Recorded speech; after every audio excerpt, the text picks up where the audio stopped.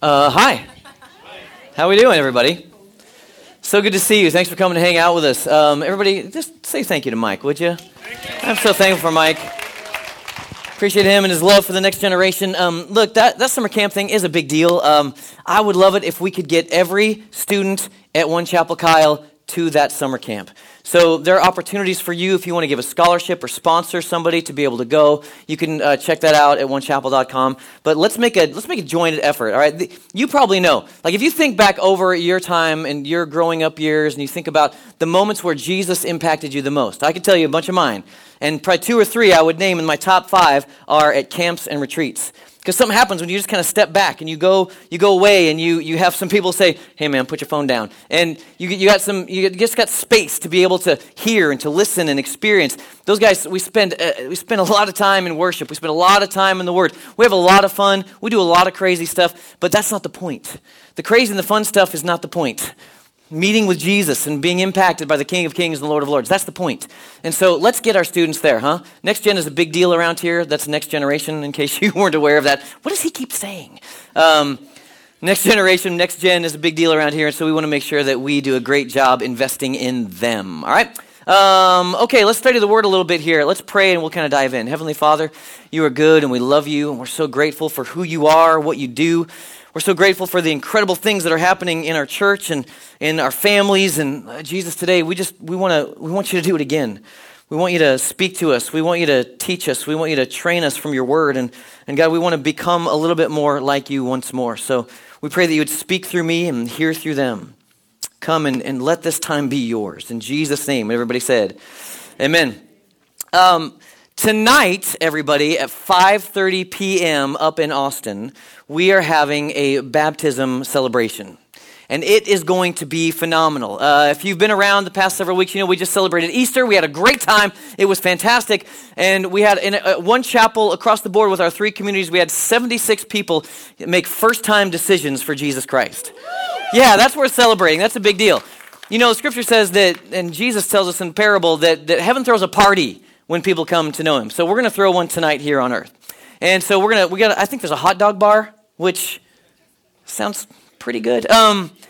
We've got a hot dog bar, and I think we're asking you to bring some sides or bring some desserts or something. But you can go to onechapel.info to see more about that. But at 5:30 p.m., we are going to celebrate. I heard last week that there was like 42 people signed up to be baptized today and make that decision. And I think maybe it's gone to over 50. So it is going to be a party. You got to make some time and show up tonight, 5:30 up in Austin, all right? But baptism is an incredible thing, and actually I want to talk about it for a few minutes today. But before I do that, I wanted you to see some of the lighter moments of baptism. So if you would, check this out with me. Let me show this video right here.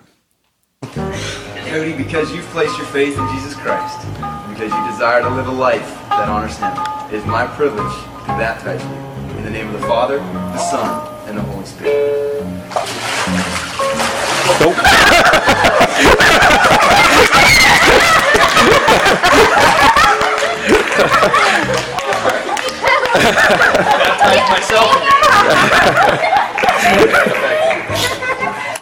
Oh, can you tell everybody your name? Janelle. And Janelle, why are you being baptized today? Because I brought Jesus into my heart.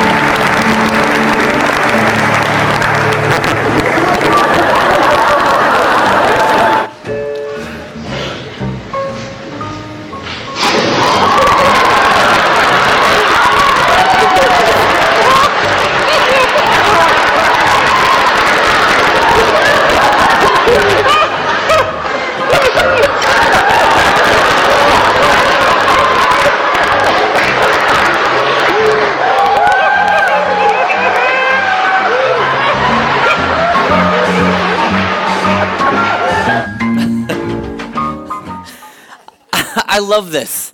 I absolutely love this. And what I love about it is the innocence involved in it. My absolute favorite is that, well, I like the Cannonball Kid. That's pretty cool.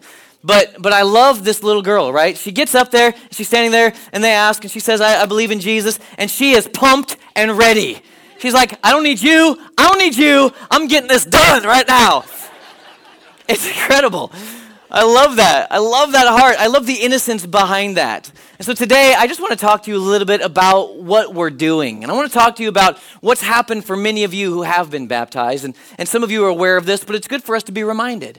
And for those of you who tonight are going to participate and be baptized, I just want to give you a little bit more of a heads up.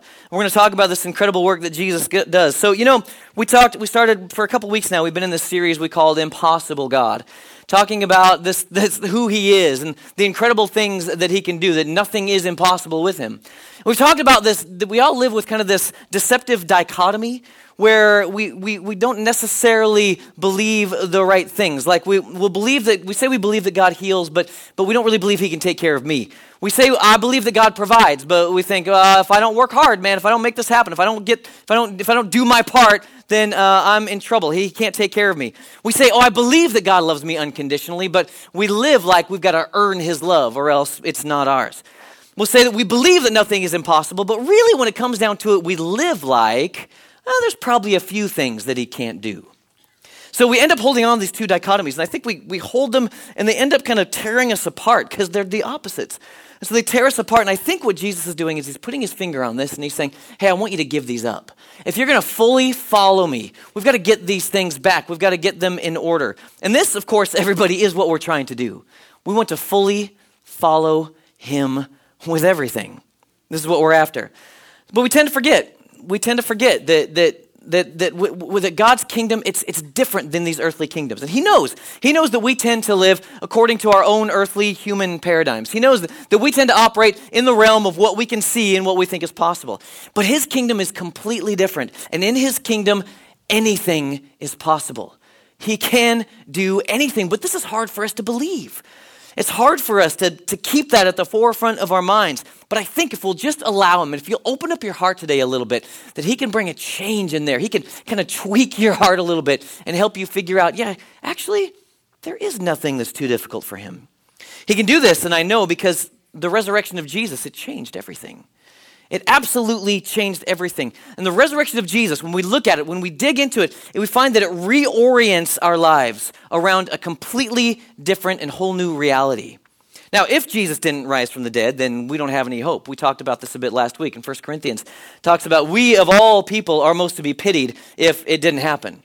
So if it didn't happen, well, we might as well live it up. We might as well drink. We might as well get drunk. We might as well party. We might as well spend our time doing that because nothing else really matters. But the fact of the matter is that Jesus did rise from the dead. He did beat death. He did beat sin. He did rise from the grave.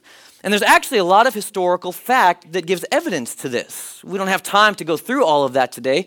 Google is your friend. You can look for some of that. But Billy Graham, he's an evangelist that probably most of you have heard of.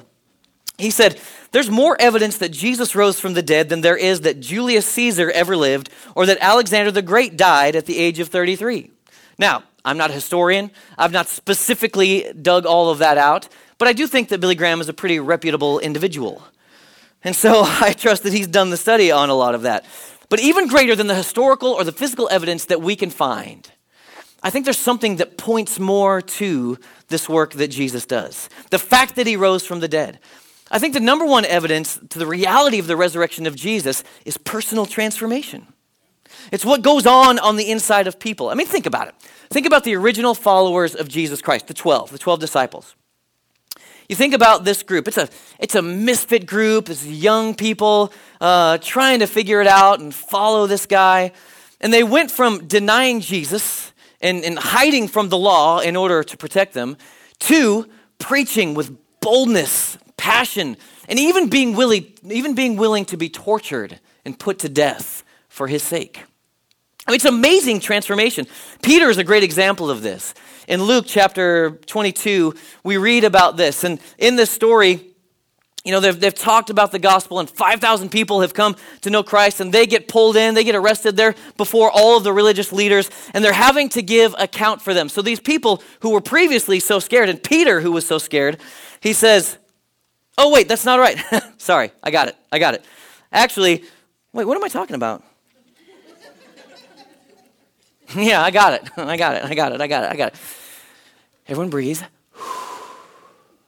Okay. Peter, this guy, we've seen him, right? He's kind of a coward. Peter's this guy that was always putting his foot in his mouth. Peter was this guy that I picture him with like a big beard. I picture a little bit of lunch left over, you know. That's the kind of guy I picture when I read about him in the scriptures, right? He's just hanging out saying the wrong thing all the time. Don't forget, he's the guy that Jesus said, "Get thee behind me, Satan." Like that's a bad day for anybody, right? So this is Peter. And Peter, Jesus is arrested and he's taken away. And Peter is following him, trying to figure out what's going to happen and what's go down. He's in the courtyard trying to see what's going on with Jesus. And he's denying him. Jesus told him he would do this. So he's being confronted and they say, "You were with him, weren't you?" "Oh, no, I don't know the man." "No, I saw you. You were with him." No, it wasn't me. I wasn't with him." And this is where we pick it up now in Luke chapter 22:60. Peter said, "Man, I don't know what you're talking about." And immediately while he was still speaking, the rooster crowed. And at that moment, the Lord turned and looked at Peter. This is such a dramatic moment. The third denial, and Peter looks up, and Jesus turns around and locks eyes with him. That's a bad day. Suddenly, the Lord's words flashed through Peter's mind. "Before the rooster crows tomorrow morning, you will deny 3 times that you even know me." And Peter left the courtyard, weeping bitterly. But then in Acts chapter 4, this is where the story happens. So now they've talked about the story of the resurrection and the gospel, and a bunch of people have come to Christ, but disciples have been arrested. They've been pulled in and have to give account of themselves. So in Acts chapter 4 and verse 5, it says, "The next day the council of all the rulers and elders and teachers of religious law met in Jerusalem. Annas the high priest was there, along with Caiaphas, John, Alexander, and other relatives of the high priest. They brought in the 2 disciples and demanded, 'By what power or in whose name have you done this?' Then Peter, filled with the Holy Spirit, said to them, 'Rulers and elders of our people, we are being questioned today because we've done a good deed for a crippled man.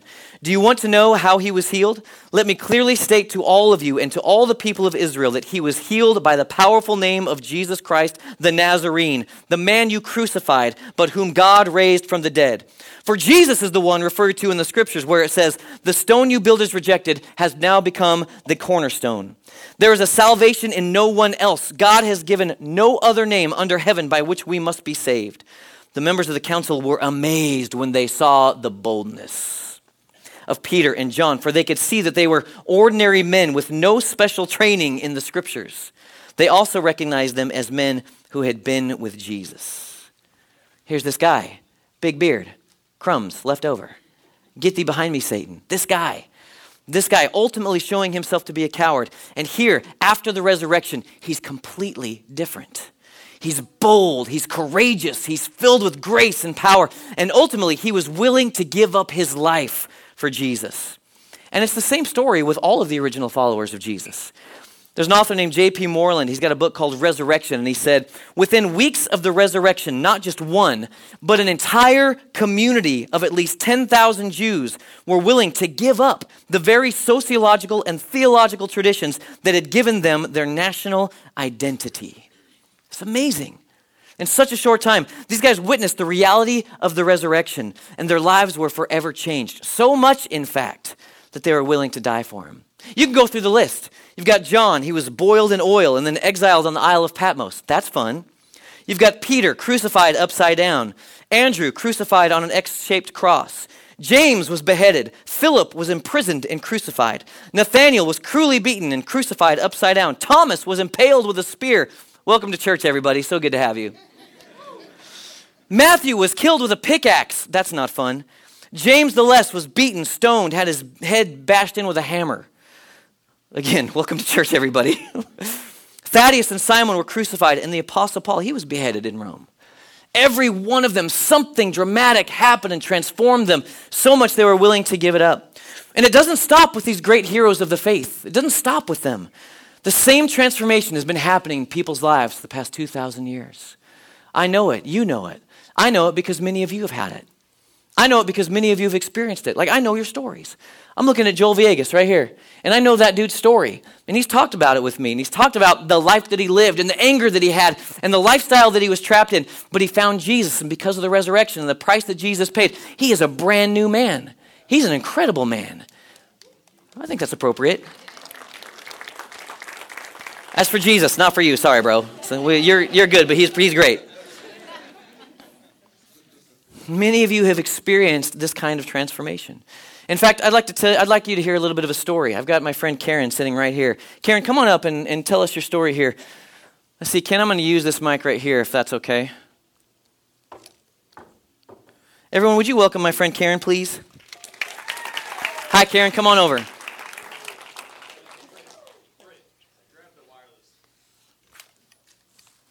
There it is. Hi, Karen. So glad you're here. Thanks for coming to tell your story. Thanks. Here you go. Thanks for having me. All right, tell us your name. My name is Karen. Mm-hmm. And how long have you been at the church here? I started coming here when I moved from Miami, so that was July. July, okay. And so you've decided to be baptized today, is that right? Yes. Okay, so tell us your story. Tell us about this. Okay, so the way I can explain this is, I've been going to church for the last 3 years, going every Sunday, feeling good, oh, this feels good, this is great, but the way I can explain it is, I've been, at the pool, I've been, observing and things like that, different churches, and I finally feel like this is, the time for me to do this, for several reasons, one being this church, not by what you guys say, but what you guys no do. Doubt. Seriously, your actions, everything, from praying for other churches. I've never seen that before. And having people talk all the time about their story, right now. And, so church has been number one. And two, the community of people. Mondays, I've gone to Financial Peace. And Wednesdays, I go to a group with Jenny and Tori. And I've really seen, them embody, the values of Jesus, seriously, from, going, what do you need, and just being, there for people and showing kindness and showing love. So that was, a big part of me, because it's, people aren't just saying things. People are doing things. People are acting, for real. And for me, also, for Ash Wednesday, I've never participated in Ash Wednesday. I grew up Catholic, never did it, but I really decided to take this journey on being healthy, and so I asked God, and I was please help me through this. And I'm addicted. I was addicted to food. I had no other addiction but food and caffeine. My friends were always make a blog. We want, people would call me from Subway and be what do you get on your Subway sandwich? And I'm what the, I'm in class right now. I can't really tell you, but and he's well, I need to know the list. So I was addicted to food, addicted to meat and everything like that. And I went on this journey, and I have been not only did God deliver with being vegan and everything, I have not even been tempted. I sit with my coworkers, they have Wendy's and stuff, and I'm I'm good. They're I'm so sorry. Do you want me to? I'm no, I'm good. I don't need, So then there's been that too. And so it's just it's all coming together. And I feel I've observed enough and I've seen enough and known that this is home, for real. This is home. And I have not felt more comfortable in my skin with the community here. And so, yeah, I feel I've dipped my feet in, I've been splashed, and I've been at the pool, and I'm ready to dive in. That's really good. Thanks, Karen. Thank you very much. You did great. I love that. Did you hear that? She was looking at you, and you were showing Jesus to her. That's pretty incredible. Thanks again, Karen. We really appreciate that. Looking forward to this afternoon. It's just like that. This is what the resurrection of Jesus does. It transforms, it changes everything for us. It reorients our lives around a new reality. There's a story that I love. In 1837, there's 3 young Methodist ministers, James Calvert, John Hunt, and Thomas Jagger. And their wives, they set out from England to the Fiji Islands. It was a difficult assignment they were going to do. The work had been going on there for about 3 years, I think, but there was no fruit. Nothing was happening. There was a chief in the village, and he was very resistant to the gospel message. And so nothing at all had happened until he found Jesus. he finally surrendered to the lordship of Jesus, and everything started to transform. They went there in 1837, but by 1845, there was a revival that swept through the islands. An amazing work happened all over these islands. But the captain of the ship that was going to take these missionaries and their wives, he was going to take them there initially. When they were on their way, he tried to dissuade them. And he had a good reason, too, because all these people in these islands were cannibals. That's not very fun. And so they were going to go and try to share the gospel with these cannibals. And this captain of the boat, he said, don't go. You're going to lose your lives. You lose your lives and those with you if you go do this, if you go live among such savages. And Calvert, missionary, who replied, we died before we came here. Isn't that good? We died before we came here. What was he talking about? He's talking about Matthew chapter 16. Then Jesus said to his disciples, if anyone would come after me, he must deny himself and take up his cross and follow me. For whoever wants to save his life will lose it, but whoever loses his life for me will find it. Amazing. When your life is centered around the resurrection of Jesus, you realize the truth in the statement, in the idea that you're not a human being having some temporary spiritual experiences. You're a spiritual being having a temporary human experience. That's actually what's happening. This life is a whisper, but eternity is forever. So the question is not so much, well, what are you living your life for? Really the question is more, what are you willing to give up? What are you willing to surrender? What are you willing to die for? These missionaries to the Fiji Islands, they'd already given their lives over. They'd already given their lives completely to Jesus. It was a done deal for all of them. So if they were meant to die, they'd already settled the issue. My life is not my own. It's one thing to say that you're going to live for Jesus. I live my life for God. It's another thing to say, I'm willing to give it all for him. I think the problem, though, is that most of us approach our faith like a cell phone contract. Like we're trying to get a cell phone. Like, I just want the best deal.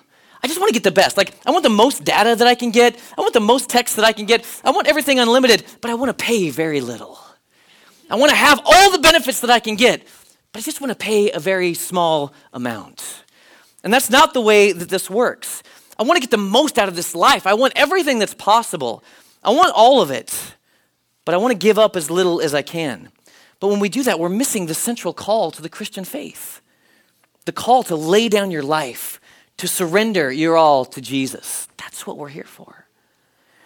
Jesus said in John chapter 12, 24 through 25, the hour has come for the Son of Man to be glorified. Very truly I tell you, unless a kernel of wheat falls to the ground and dies, it remains only a single seed. But if it dies, it produces many seeds. Anyone who loves their life will lose it, while anyone who hates their life in this world will keep it for eternal life. The big idea here is that death is never final in the kingdom of God. It's not the end. Death, in fact, is a beginning. New life for us comes out of death. That's how it works in God's economy. So we see this throughout the New Testament. There are three big metaphors that we see as we read through the New Testament. We'll see the cross. The cross is the first one, the life, death, burial, and resurrection of the Lord Jesus. He's buried. He comes alive again. And because of his sacrifice and because of the price he pays for us, we all have new life, resurrection life. It's available to us. Life comes through death. The second one that we see is communion, something that we participate in pretty much every Sunday that we gather together. And in communion, we have the bread that symbolizes his body and the cup that symbolizes his blood. Body broken, ripped apart, blood spilt. Out of that comes life for us, and we participate with that life. Life comes through death. And the third is water baptism. Being buried with him in the waters of baptism and being raised again to life. Again, life comes through death. I think the big problem that many of us face is that we're just trying to figure out how not to die.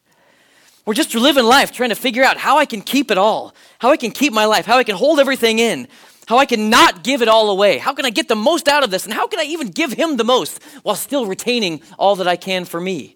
This is not the life that Jesus calls us to. So this is what baptism is all about. Baptism is about this exchange. Baptism is about us dying to ourselves and being resurrected with his life. There's really three types of baptisms that we would talk about. The first, we'd say baptism into Christ. Baptism into Christ, that's like being born again. That's what many of you have done. Jesus paid the price for every one of our sins, the wages of our sin, the price that we get. What we earn out of our sin is death. And Jesus paid that price by dying for us. But he didn't stay dead, he rose again. God's rescue plan was enacted, and we all can have eternal life through him. That's the baptism into Christ. And many of you, probably most of you, have made that decision. The second one that we're talking about here is the baptism into water. And the third one would be the baptism of the Holy Spirit. That's the one that makes everybody nervous. Everybody's pretty much okay with the first two, but the third one's like, ooh, hey, relax. We're not going to talk about that one today. We'll talk about it later, all right?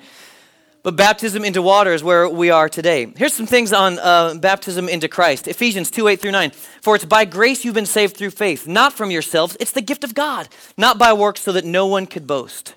Jesus paid the penalty for your sin. He gives it all to you as a free gift of salvation. You can't do it on your own.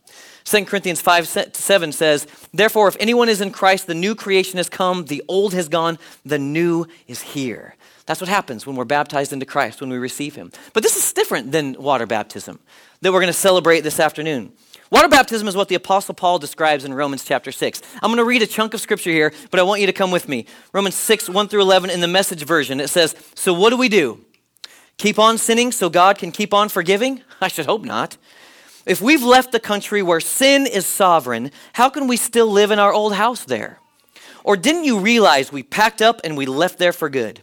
That's what happened in baptism. When we went under the water, we left the old country of sin behind.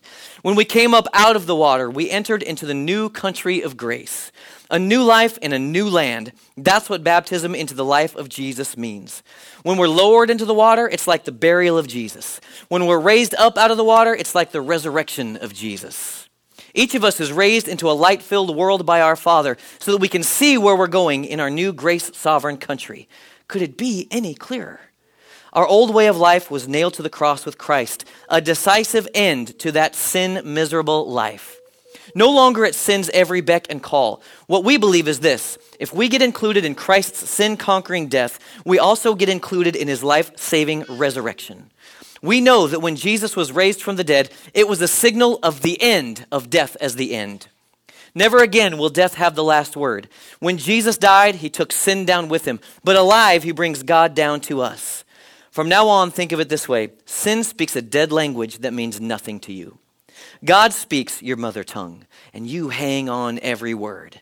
You are dead to sin and alive to God. That's what Jesus did.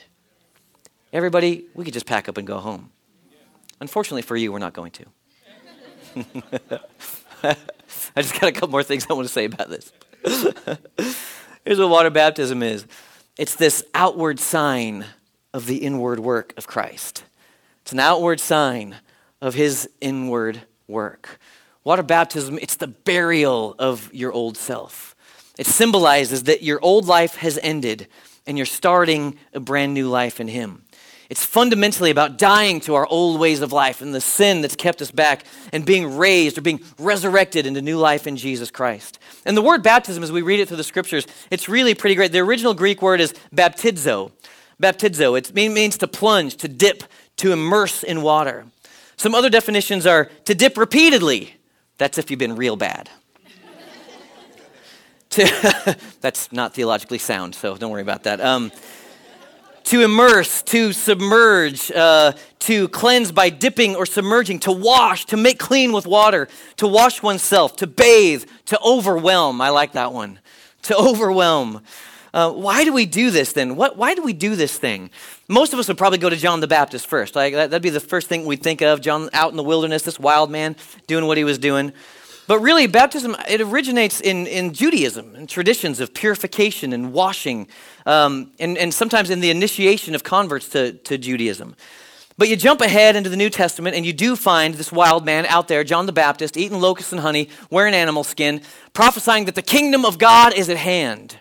And Jesus comes out and meets him in Matthew chapter 3, verse 13. Jesus went from Galilee to the Jordan River to be baptized by John. John tried to talk him out of it. I'm the one who needs to be baptized by you, he said. So why are you coming to me? But Jesus said, it should be done, for we must carry out all that God requires. So John, he agreed to baptism and baptize him. And after his baptism, as Jesus came up out of the water, the heavens were opened and he saw the Spirit of God descending like a dove and settling on him. And a voice from heaven said, "This is my dearly loved Son who brings me great joy." Jesus himself submitted to baptism, all that God requires. And if it's good enough for Jesus, well, it's probably good enough for us. He said this should be done so that we must carry out all that God requires. Some translations said to fulfill all righteousness. And after he's baptized, Holy Spirit comes down. He's been commissioned by God. He goes into the wilderness to be tempted, but then he begins his ministry full of the life and power of God. Then you move ahead to Matthew chapter 8. Jesus has died. He's been resurrected. He's about to ascend back into heaven. In Matthew 28, we find the Great Commission. And verse 19 says, "Therefore, go and make disciples of all nations, baptizing them in the name of the Father, the Son, and the Holy Spirit, and teaching them to obey everything I have commanded you. And surely I am with you always to the very end of the age." It continues on with you and me. And then fast forward a little bit further to the day of Pentecost in Acts chapter 2. After Peter preaches to this massive crowd, they've listened to all the disciples in the upper room, and they're speaking in strange tongues as the Holy Spirit came down. Oop, I'm sorry, I went there. The Holy Spirit comes down and fills them up, and they pray in this prayer language, and everyone hears them in their own language. They're saying, "What is going on?" And Peter preaches to them, and they all say, "What are we supposed to do?" In verse 37, when the people heard this, they were cut to the heart and said to Peter and the other apostles, "Brothers, what shall we do?" Peter replied, "Repent and be baptized, every one of you, in the name of Jesus Christ for the forgiveness of your sins, and you will receive the gift of the Holy Spirit." And 3,000 were added to their number that day. It's a pretty incredible thing. And so I just want to highlight a few things about this baptism. And again, it's old hat for a bunch of you, but it's good for us just to call it to mind again and remember the work that Jesus has done in us. So just a few things, and then we'll go. The first is the baptism's personal. It's personal. It's you. What happens when you are baptized? You identify with Jesus' death, burial, and resurrection. It's a profession of your faith, but that's not all. It's also an act of obedience to what the Father has told us to do. Philippians 3, 10 through 11 says, "I want to know Christ." Yes, to know the power of his resurrection. We love that part. That part's amazing. Yeah, sign me up for that. And the participation in his sufferings. Becoming like him in his death, and so somehow attaining to the resurrection from the dead. We become like Jesus in his suffering and in his death, so that we can become like him in his life. If we don't become like him in his death, we can't receive that life. Remember, life comes through death. That's the way this works. Luke 9:23, "Then he said to them all, 'Whoever wants to be my disciple must deny themselves, take up their cross daily, and follow me.'" So what baptism is, it's a no, and then it's a yes. It's saying no to the old life, and it's saying yes to the new life. It's saying, I'm going to give up this old life, and I'm going to receive the new life in Jesus. A lot of times we start talking about repentance, and we get freaked out. Oh, that's terrible. I don't like repentance. I don't want to do that. It makes me feel bad. It makes me feel like, oh, I've done something wrong, and now I got to tell everybody about it. All through the years of being a youth pastor, I would ask students, hey, what does repentance really mean? And they'd say things like, I don't know, I don't know why they talked like that. Or why they did this either. It's really weird. But, they were young and insecure. They were feeling awkward. So they say, oh, it means to be forgiven. I said, no, that's not it. So it means to turn around. Look, repentance is a celebratory word. Repentance is a great word. Repentance is a powerful word. It's a wonderful word that we should not be afraid of. It says, I'm going to turn from the old life that I was living, and I'm going to turn into new life in Jesus. It's not just turning away. It's not just stopping this. That's not repentance. Repentance is stopping this and leaning into new life. It's both. Not just saying no, it's also saying yes. I'm leaning into Jesus and who he is. And this is what we do. We identify with him in his death, burial, and resurrection. We say no, we say yes. And the simple act of baptism, it's not the only thing. It's not enough by itself. Faith, your faith has to be a part of the process. Faith in you, it makes it come alive. The act demonstrates your faith, and your faith, it encourages the act. Baptism, it represents you dying to yourself and being risen with Christ. So when you go into the water today, those of you who are going to be baptized, exercise your faith and believe that something's going to happen. I was talking with my kids last night about this because they're going to be baptized this afternoon. And we're talking about this, and I was telling them, you got to exercise your faith. It's not like you're going to come up out of the water and go, woo, woo, woo, woo, woo. You're not going to, you might. And if you do, we'll just say, yes, Lord, it'll be fine. We like to call that the angel punch. Oh! For those of you who are very charismatic. If you're not, you're getting really scared right now. But it's the angel punch. Oh, yes, Lord. It's anyway. That's never mind. We'll talk about that later. Getting in trouble. We're not coming back here. You may not have this overwhelming thing happen, but you might. What I know is that as you exercise your faith, you will have the resurrection life of Jesus. And it's an incredible thing. And it's personal. Nobody else can do it for you. Nobody else. This is between you. You enter into the waters. You get buried, and you come out. You surrender your life. You die, and you receive his resurrection life. Leads us to the second thing. First, it's personal. The second is it's communal.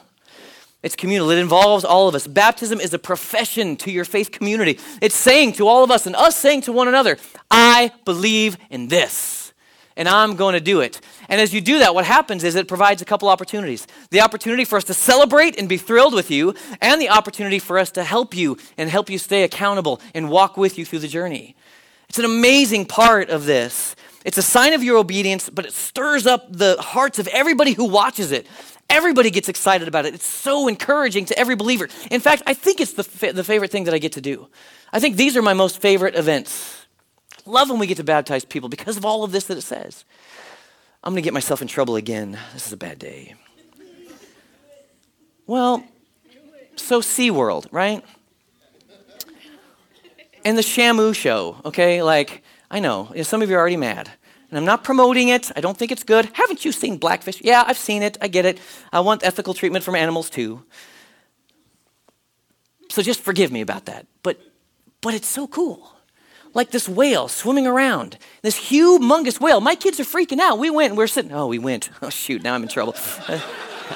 Once, okay? I went once, all right?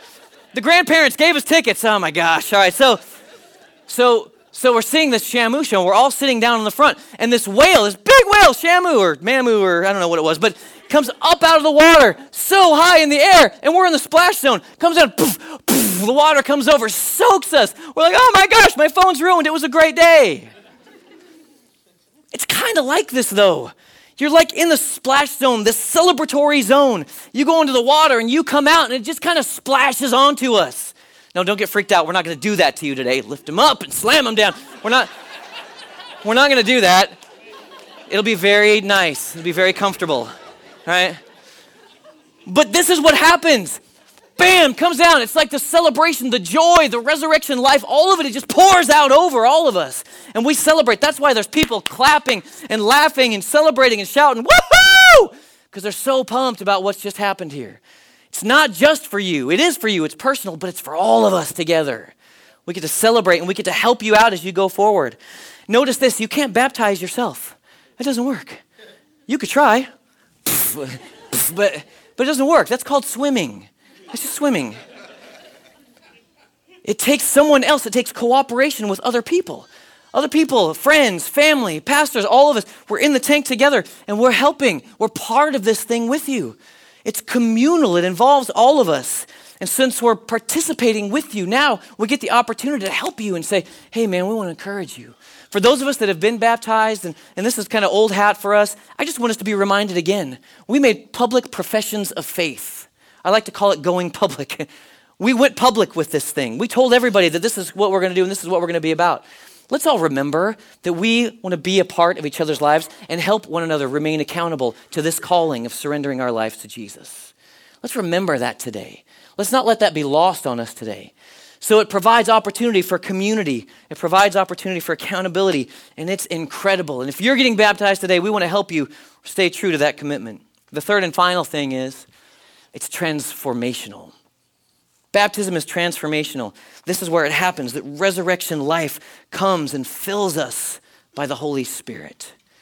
It's this amazing thing that happens where we get buried, right? And this is an important part because you get buried. You go down into the water where there's death. You can't survive there. You can't breathe down there. We won't keep you long unless you've been a little bit bad and then just a little bit longer just to make sure. I'm kidding. We won't do that. But you go down into the water and you are buried like Christ was buried. It's interesting, isn't it? Because the truth is that dead people can be revived. It happens all the time. It's happening in the hospital right over here, right now. Someone having trouble and they're dead and they can be revived. They can come back to life. But when you get buried, you're not coming back. Once you're in the ground, you can't come back. Once you're buried, the only thing that can happen for you is resurrection life. It's brand new life. That's what happens. That's why this is important. We can't forget and just bypass this burial moment where you're buried with him and you have to have resurrection life and you come alive again. And the Spirit of God fills you. Resurrection life and power, it fills you by the Holy Spirit. It's a big deal. It's not just a symbol of being dunked in a pool. There is actual, real power that takes place. Romans 8, 11 through 14. And if the Spirit of him who raised Jesus from the dead is living in you, he who raised Christ from the dead will also give life to your mortal bodies because of his Spirit who lives in you. Therefore, brothers and sisters, we have an obligation, but it is not to the flesh to live according to it. For if you live according to the flesh, you will die. But if by the Spirit you put to death the misdeeds of the body, you will live. For those who are led by the Spirit of God are the children of God. Water baptism means that God takes over. Your life is done, and God takes over. Sin doesn't master you anymore. Our sinful urges don't have to control us or destroy us. We have a new master that fills us with life and truth and fills us with his purpose. And he gives us Spirit to help us live the lives that he's called us to live. We don't put our sinful nature to death on our own. That's not our job. It's the power of God's Spirit within us that overcomes and conquers the sin in us. And the Spirit of God responds to your act of obedience going into the water to make that happen. Baptism is about moving from a life in the flesh and what I want, moving into a life lived by the Spirit of God. It's pretty incredible. Why don't you guys come on up? Band, come back up, and we're going to receive communion together.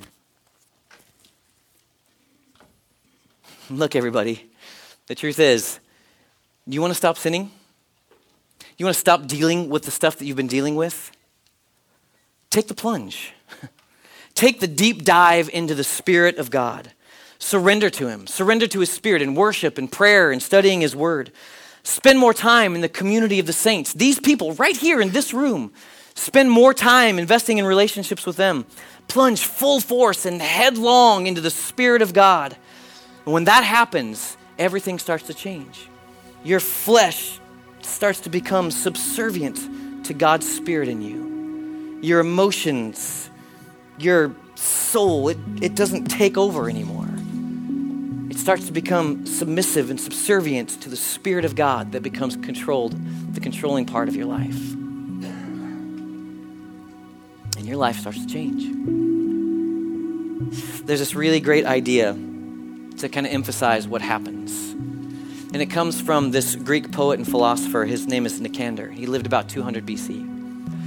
And he gives us a perfect illustration of what happens when we're baptized. And it happens in a recipe for pickles. Because as he's talking about this recipe for pickles, he's using two different Greek words. He uses this word bapto, and he uses the word that we've talked about today, baptizo. And so as he's telling this recipe, as you read it, he says, first you take the cucumber and you bapto it. You dip it into the boiling water, clean it off. But then you take that cucumber and you baptizo, you baptize it, you dip it into the vinegar solution. And when it gets into the vinegar solution, it starts to change. It gets transformed. The chemical composition, like it becomes something else. It's not what we would call a cucumber anymore. It gets changed. It becomes this pickle in this vinegar solution. Both verbs talk about immersing vegetables in a solution, but this first one is temporary. The second, the act of baptizing it produces a permanent change. It can't ever go back to just being the cucumber. It's been altered. It's physically different than it was. It looks different. It tastes different. Everything about it has changed. When you read that word baptizo through the New Testament, more often than not, it refers to our union and our identification with Christ. It talks about us being united to him. When Jesus uses it in Mark 16:16, he that believes and is baptized shall be saved. He's saying there's more than just intellectual assent that has to happen. There has to be a union, a real change, as you're united with Christ, you become a cucumber, you become a pickle. You change. The composition has changed. You become different. It's amazing. I want you to just close your eyes for a moment if you would.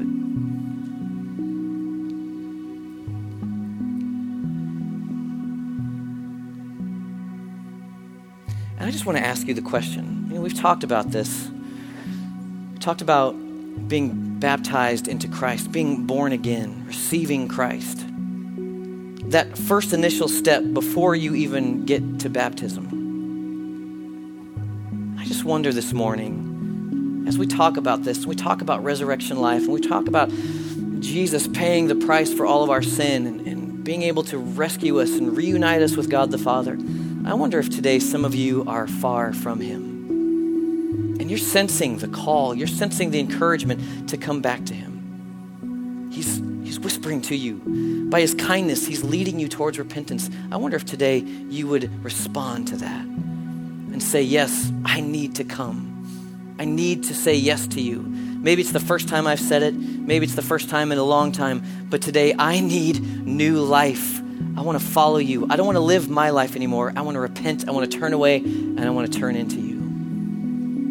With your eyes closed, just so it's not distracting, I just want to ask you the question. If that's you, if you say, I need to come near to Jesus today, I need to renew my relationship, or I need to meet him, would you just lift up your hand right now? Just lift it up. Oh, that's good. Who else? Oh, that's good. Who else? I'm so proud of you.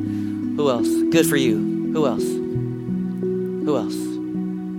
Good. Up there. Take another moment. Anybody else? That's awesome. Yeah, just hold it up for just a second. Nobody's looking around. Just hold it up for a second. Just let him see it. Now, I want everybody in the room, just pray this with me. And if you've got your hand raised, pray a prayer that's similar to this. Heavenly Father, I want to change my life today. I believe in your son, Jesus. I believe that you sent him. I believe that he died on a cross. I believe that he was raised again from death. And so I want that resurrection life in me today. So forgive me for my sins. Forgive me for my rebellion. Forgive me for living my own way. I want to turn away from the life that I'm living, and I want to live a new life in you. Would you wash my sins away? Would you be the Lord of my life? Would you be the Savior of all of me? Would you be the King over my life? I give it over to you fully today. Teach me what this means and help me to follow you. I love you and thank you in Jesus' name. Amen.